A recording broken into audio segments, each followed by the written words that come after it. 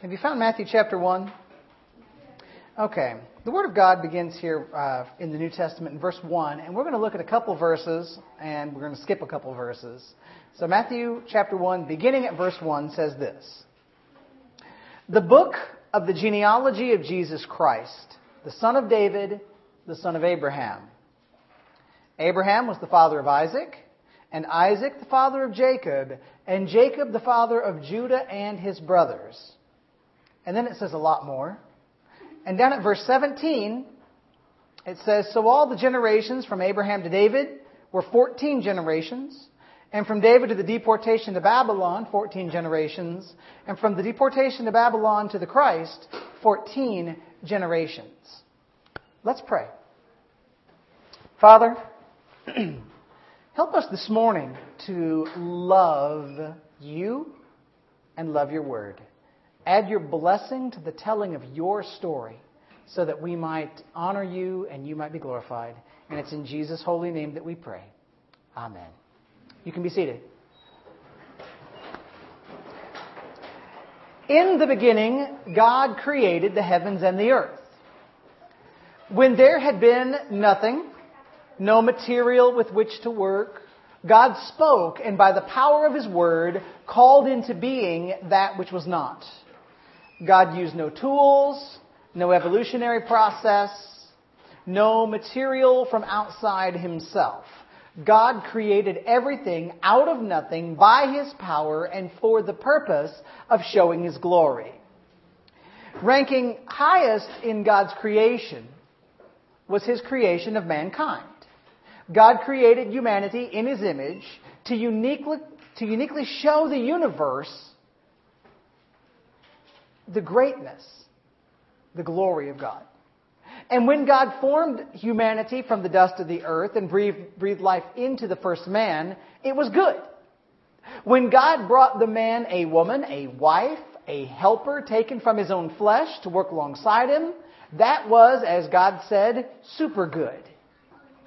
But into the picture of what had been super good came a trickster, an enemy, an adversary. Into the garden slithered the devil himself. He tricked the woman, convincing her that God had lied to her and that she could become her own God if only she would eat the fruit that God had tried to withhold from her. Confused, deceived, tempted, the woman ate. Now, the man God had made, the husband of the woman, who should have protected his wife, he stood alongside his wife in the garden. And he watched her disobey the command of God. He didn't try to stop her. And then to add insult to injury, the man, not deceived, not tricked in any way, chose willingly to defy the command of God. The man reached out, took the fruit, ate it, and plunged the world into chaos. God, at that point, rightly pronounced several judgments on the people for what they had done to rebel against Him. Because of what the people had done, God said that the world that had been perfect would now be cursed. Where plants had grown easily, thorns and thistles would arise. Where there had been only comfort and joy, now physical pain was going to be present. Where there had been only marital openness and love and kindness, strife and competition would enter in. Where work had been pleasant, sweat would pour, and bruises and calluses would form. Where friendship with God had been easy, division and separation and confusion came. And where mankind would have lived forever in perfection, death entered the human existence. But God would not allow His glory to be stolen by the evil tricks of the devil. God would not allow the people that He loved to be destroyed by Satan's ploys. God would not have His story hijacked. In fact, God was not even surprised by what had just happened. God knew what the people would do before He ever made them. He created them with a plan for how He was going to rescue them in mind. So in the middle of pronouncing the curses against the people, the land, and the devil, God made a promise, a glorious promise. God told the devil in Genesis 3:15 that the woman's offspring, some child to come descended from the woman in the garden, was going to crush the head of the devil. That weird little promise in Genesis 3:15 is probably one of the first glimmers of hope for humanity. Then God made clothing for the people from the skins of animals. He even allowed the woman to have children, though none of her children were going to be the one who directly fulfilled the promise. But the children Eve had pointed out the fact that God was still in the story, that God would still do something, that the line had not ended, that the promise had not failed, that the plan had not been stopped in the garden.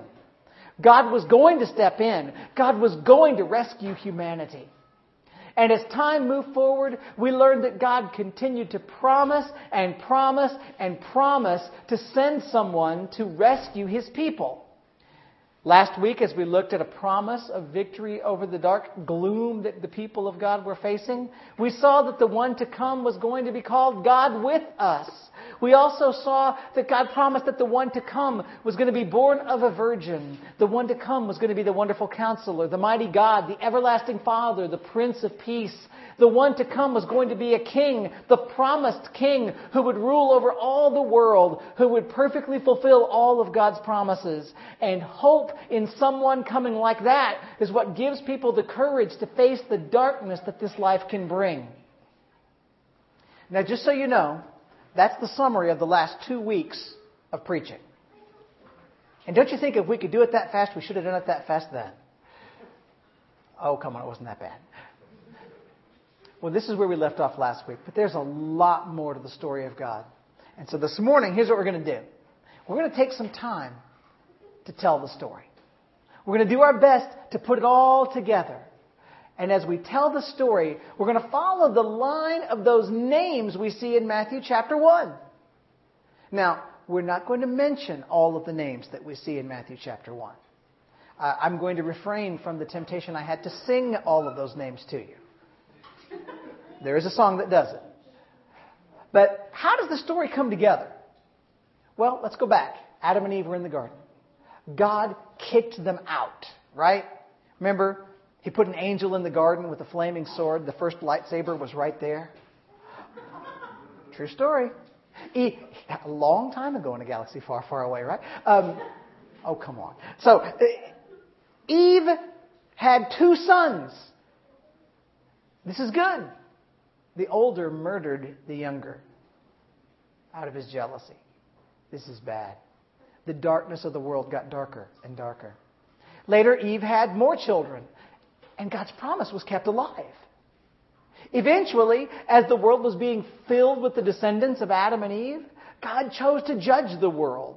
He was not going to allow the evil of humanity to continue to mock Him and to defy His commands.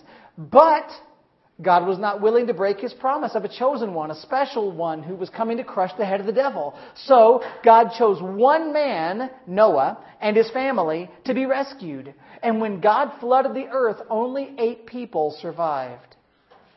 God sort of started over.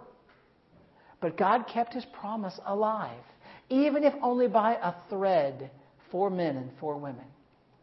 Eventually, the world was again populated by humanity. And humanity continued to do evil because that's what we're good at.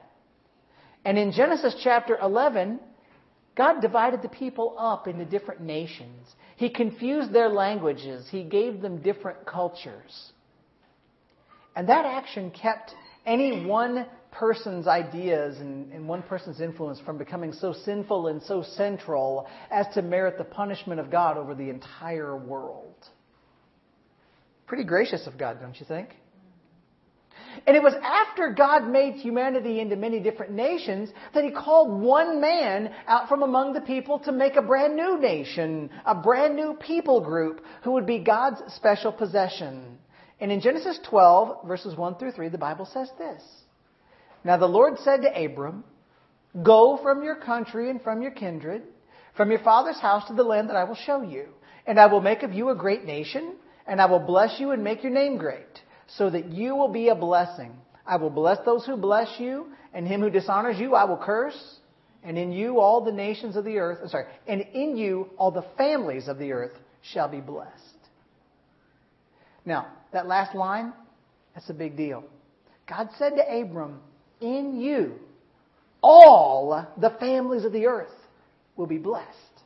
God was telling Abram, by the way, God was going to change his name to Abraham if it makes you feel any better, that in him and in his offspring was going to be the fulfillment of that promise God made in the garden to set everything right between mankind and himself. And so Abraham is the name that starts off the list of names we saw in Matthew chapter 1. Well, Abraham has a son named Isaac. Isaac has a son named Jacob. God changed Jacob's name from Jacob to Israel because God likes to do that. Israel had 12 sons, the heads of the 12 tribes of Israel. And with each successive generation, God keeps repeating His promise.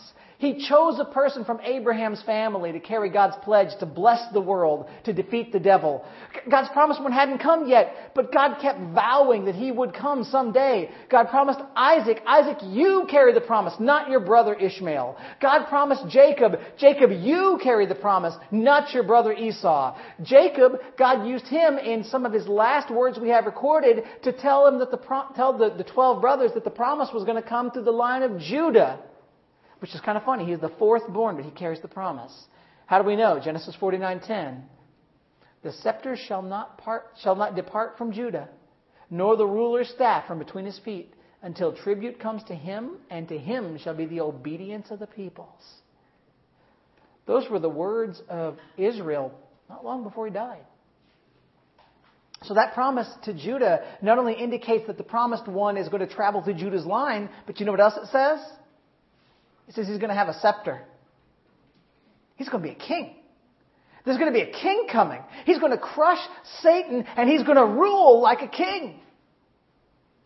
Well, God moved that family of Israel, a little family of 70 people all told, down to Egypt. And they lived there for just over 400 years. And as an Old Testament professor of mine once said, it was like an incubator. The nation needed to grow. So God moved them away from the Canaanites and the Canaanite religion. He moved them down to Egypt. And then get this. When the Egyptians found out that they had livestock, the Egyptians thought they were icky. And so they got their own little land to grow up as a nation all by themselves. And during that time, the population of Israel exploded, becoming a nation of over 2 million.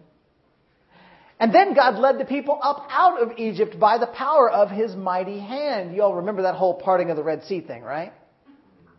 And eventually God settled them back into the promised land. He gave them, while they were traveling, His laws. He told them how to live in order to please Him. Of course, none of the people ever lived up to that commands because we're good at not pleasing God. So God told them in the law how to make sacrifices of animals in order to show their faith in Him and to seek His forgiveness for their sins. And it was bloody and it was messy and it was ugly, but it pointed the people of God to a coming day, to a coming time when the promised one from God was going to arrive and was going to rescue them from the curse of sin. In fact, can I let you in on a little secret? The reason God gave laws in the Old Testament was not because He thought the people were going to be able to obey them and earn His favor. God knew how wicked our hearts are. God gave the Old Testament laws to demonstrate to the people how badly they needed the one that He had been promising. The law shows us how much we need to be rescued. Right? The law is kind of like a thermometer. A thermometer can tell you that you're sick, but it can't make you better. You can do anything you want with it. It won't make you well. Well, for several years, a couple hundred years, in fact, Israel lived in their own land. They didn't have a king. God just led them. That was kind of cool. But eventually the people rebelled against God and they demanded that they should have a human king to lead them. And the first king they had did not work out so well. But after he and his family were taken off the throne, God chose for Israel a king who was a man after God's own heart. God chose David to be the king. Well, between the times of Abraham and David, which was around 1,000 years, there was a promise still to be dealt with, wasn't there? What about that promise? Listen to what God said to David. This is in 2 Samuel 7:16. God said to David, your house and your kingdom shall be made sure forever before me. Your throne shall be established forever. So God tells David that he was establishing for David a house, a kingdom, a throne, and that throne was going to last forever. Just like God promised Judah that a king would come from his family to carry the promise. By the way, David was from Judah's family. And now we see that God is continuing His promise through the kingly line of David. And from the time of David, the kingdom went through all sorts of changes, right?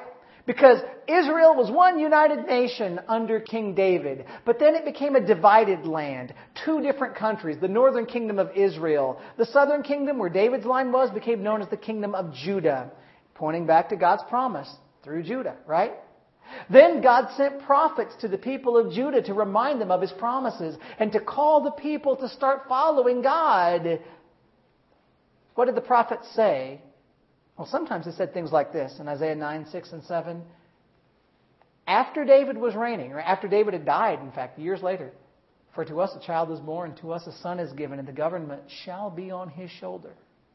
And His name shall be called Wonderful Counselor, Mighty God, Everlasting Father, Prince of Peace. Of the increase of His government and of peace there will be no end. Where? On the throne of David and over His kingdom, to establish it and to uphold it with justice and with righteousness from this time forth and forevermore. The zeal of the Lord of hosts will do this. Or how about Jeremiah 31 to 34? God says, Behold, the days are coming, declares the Lord, when I will make a new covenant with the house of Israel and the house of Judah, not like the covenant that I made with their fathers on the day when I took them out by the hand to bring them out of the land of Egypt, my covenant that they broke, though I was their husband, declares the Lord. But this is the covenant that I will make with the house of Israel after those days, declares the Lord.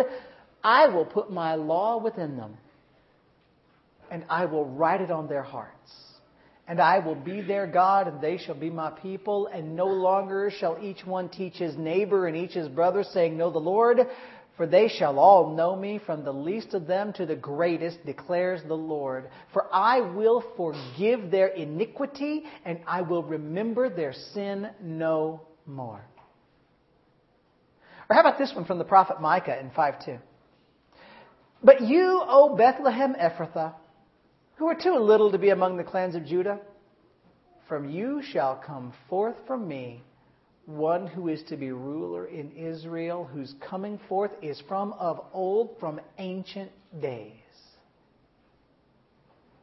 You see, God kept promising the people of Judah that His promised one was going to come. I promise He's on His way. I promise He'll be a king, right? The promised one is going to be a king from David's line. He's going to be called Mighty God. So we know that God Himself is coming to earth to do this. He's going to bring a new kind of relationship between God and His people. Because we're not talking about laws you have to go and learn. It's going to be in you. God's Spirit is going to be with you. That's different. He's going to be born in a tiny little town called Bethlehem. And eventually, because of the rebellion of the people of Judah against God, God let Judah even be captured and carried away from their land. They were captured by the Babylonian Empire in the early 500s BC. And while they lived in Babylon, the people of Judah, you know they got a nickname? People started calling them Jews, short for Judah. And God rescued the people of Judah out of Babylon. They'd been there for 70 years. But you know what? After they came back from Babylon, the nation never reached full strength. They were always under the thumb of one emperor or another. They were always under the rule of one kingdom or another. On a few occasions, there were kings, there were rulers, there were people who tried to destroy the Jews. It happened more than once. Someone tried to just wipe them out. But somehow God always protected them from this. No matter how small, no matter how harassed the Jews were, God never let them be destroyed. You know why? Why was Esther able to save the nation? Why why did God not let Antiochus Epiphanes wipe them out? It could go on and on, right? God would not let his people be lost because God would not let his promise be lost. Never would God let his promise be lost. Now, here's what I want you to imagine. I want you to imagine that you were a Jew living during the time of the Roman Empire. Your nation is under the control of a foreign government that you don't like. You want God to fulfill his promise. And make no mistake about it, if you lived then and you were a Jew, you would know every bit of the story I just told you. And suddenly you read the words of Matthew chapter 1, which say, the book of the genealogy of Jesus Christ, the son of David, the son of Abraham. Abraham was the father of Isaac, and Isaac the father of Jacob, and Jacob the father of Judah and his brothers. And you look down at the end of that section and you say, so all the generations from Abraham to David were 14 generations, and from David to the deportation to Babylon, 14 generations, and from the deportation of Babylon to the Christ, 14 generations. Those words are very significant. Matthew calls Jesus the Christ. That's huge. The word Christ means chosen one, anointed one. In Hebrew, Messiah. Matthew is telling these guys, hey, listen to me because I'm telling you the story of the promised one that God has been promising and promising and promising to send. He's the one who's going to defeat the devil. He's the one who's going to restore man's relationship to God. He's the one who's going to reign as king forever. This is whose story I'm telling. Matthew calls him the son of David and the son of Abraham. Why those two? Because Abraham is the one to whom God said, and in you all the families of the earth shall be blessed in Genesis 12:3. David is the one to whom God said, and your house and your kingdom shall be made sure forever before me. Your throne shall be established forever in 2 Samuel 7:16. Matthew is telling us that the one to come, the one whose story he's about to tell you, he is the one who will fulfill all of God's promises. And then from verses 1 through verse 16, Matthew lists name after name after name after name. You read Matthew and you feel like the credits of the movie are rolling. He draws a straight line from Abraham, the founder of the nation, through Isaac, through Jacob, through Judah, through King David, right straight down to Jesus. And Matthew says to everyone who reads his book, this is the one who fulfills the promises of God. Jesus is the descendant of Abraham who will bless all nations. Jesus is the descendant of Judah who will be a king. Jesus is the descendant of David who will reign as king of the world forever. There's something nifty in verse 17. Depending on, again, some people get really fascinated with this, but it's kind of cool to know. We're reading some historical data. But God lets us know He's in control. He uses the number 14 there a couple of times. When you read Hebrew years ago, every letter had a number value. And the name David actually came up to 14 when you added its letters together. And it's like God saying, hey, just so you know, this is the promise to David, to David, to David. Everything about this shows that God's fingerprints are all over it. And Jesus is the fulfillment of the promise. And now you say, so what? Pastor, this is 2,000 years after that. So God brought this one into the world. How does that impact me right here, right now? Can I show you and have you turn to the book of Isaiah to show you one more prophecy that God made about the one to come? It's in Isaiah 53, by the way. So turn your Bibles to Isaiah 53.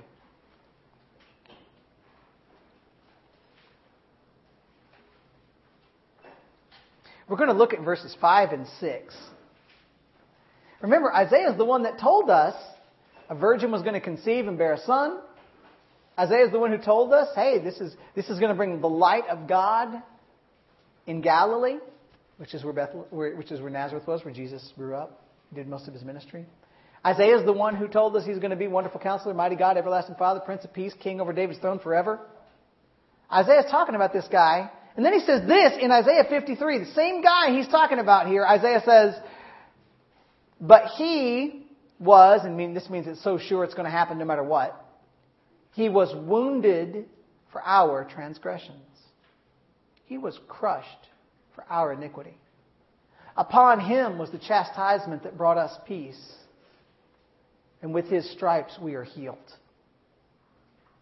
All we, like sheep, have gone astray. We have turned every one to his own way. And the Lord has laid on him the iniquity of us all. Please remember that the one to come had a mission that God told us in the garden in Genesis. This one to come would crush the head of the devil. This one to come would make things right once again between God and his people. And Jesus, the promised one, came to earth not only to be the king on David's throne. He came first to be the sacrifice for the sins of humanity. In the Old Covenant, people would sacrifice animals in order to seek the forgiveness of God. But that was never really enough, guys. Now, did God really forgive people in the Old Testament? Yes, He did. But God did not forgive them because of the animal. God forgave them because of their faith in Him, their obedience to what He commanded, their trust in that He would forgive them. Because it pointed to something greater. Jesus came to be the actual sacrifice for our sins, who, if we believe in Him, will give us perfect life forever with God. You might think to yourself, that sounds great, but would God forgive somebody as bad as me? Let you flip back to Matthew. We'll go to John as well, just so you know. So there's two places we're going to go before we wrap up here this morning. If you took a look at just a few of those characters in Matthew 1 through 17, if there were some names to underline to let you know that you could possibly be forgiven, because you're going to see a list of really sinful folks in Matthew 1. Who's the first name on the list? Somebody who looks at Matthew chapter 1. Abraham, right? He's a good guy. Although 2 times during his life, Abraham got so scared of the people around him that he told his wife, hey, pretend you're not married to me and pretend you're available to any man who might want you so that nobody gets jealous of me on your behalf. There's not really much more marital abuse you could come up with in that season than that. He was an evil man when it came to that. He was wrong. He was cowardly. He refused to trust God. Go down a little bit further and you see that we have Judah having 2 kids, Perez and Zerah, through Tamar. Tamar actually had been married to Judah's son and then his other son. And then both those boys died. I don't know if it was something she cooked or what, but it's not true. I know exactly why they died. The Bible tells us they were wicked and God killed them. So Tamar disguised herself as a prostitute and seduced her father-in-law. That's how Judah ended up with those kids. But then you go further down the line, you see a lady's name named Rahab. She really was a prostitute. David conceived Solomon with Bathsheba. Of course, that was a woman that he ended up with after he had an illicit extramarital affair with her that resulted in David murdering her husband. And I don't even have time to talk to you about the wickedness of the kings that follow. And then we come down at the end of the line to Mary, teenage girl from a little hick town. That's all she was, guys. But she was faithful to God. She was willing to follow God. But she was a peasant girl.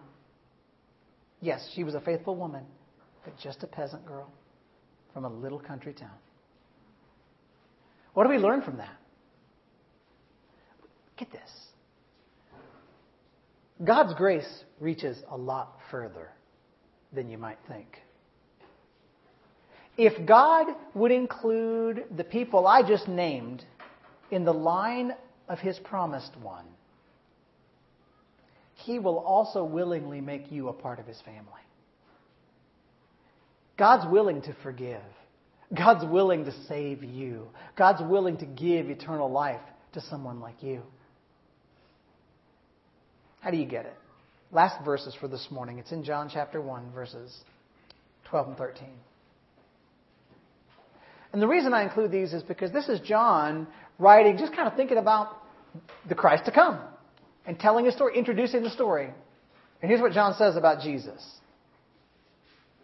John 1, 12 and 13 says, "But to all who did receive Him, who believed in His name, He gave the right to become children of God, who were born not of blood, nor the will of the flesh, nor the will of man, but of God." Want to be a child of God?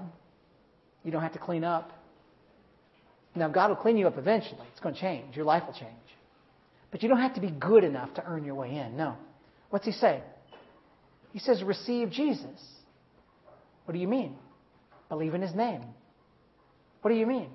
Believe that Jesus is that promised one of God, that God, from the Garden of Eden all the way through the Old Testament, kept saying, I promise He's coming, I promise He's coming, I promise He's coming. That's what the Old Testament is about. I promise and promise and promise I'm sending Him. He is God who came to earth. Jesus is God who came to earth and paid the price for the sins of every single person God would ever forgive.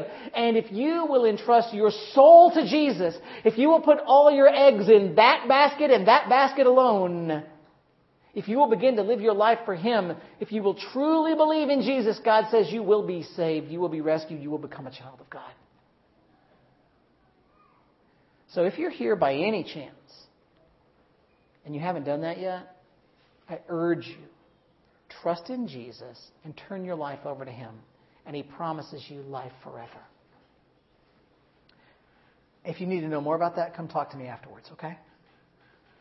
And Christians, because that's what most of us here are doing on a church and a Sunday morning. We're 12 days away from the day that many people set aside to celebrate the coming of the Savior. So as you look to that celebration, please don't miss the glory of the whole story. Christmas didn't start in the manger. It started in eternity past, before there was time. Christmas was in the plan of God before He made the world. Christmas was promised in the garden. Christmas was carried down through God's promise to Abraham, to Isaac, to Jacob, to Judah, to David, and to so many others. And God kept His promise.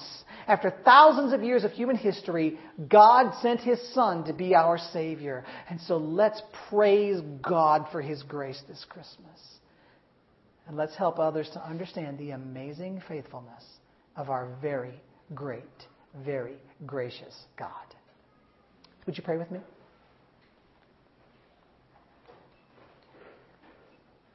Lord God, again we just say, You are so good.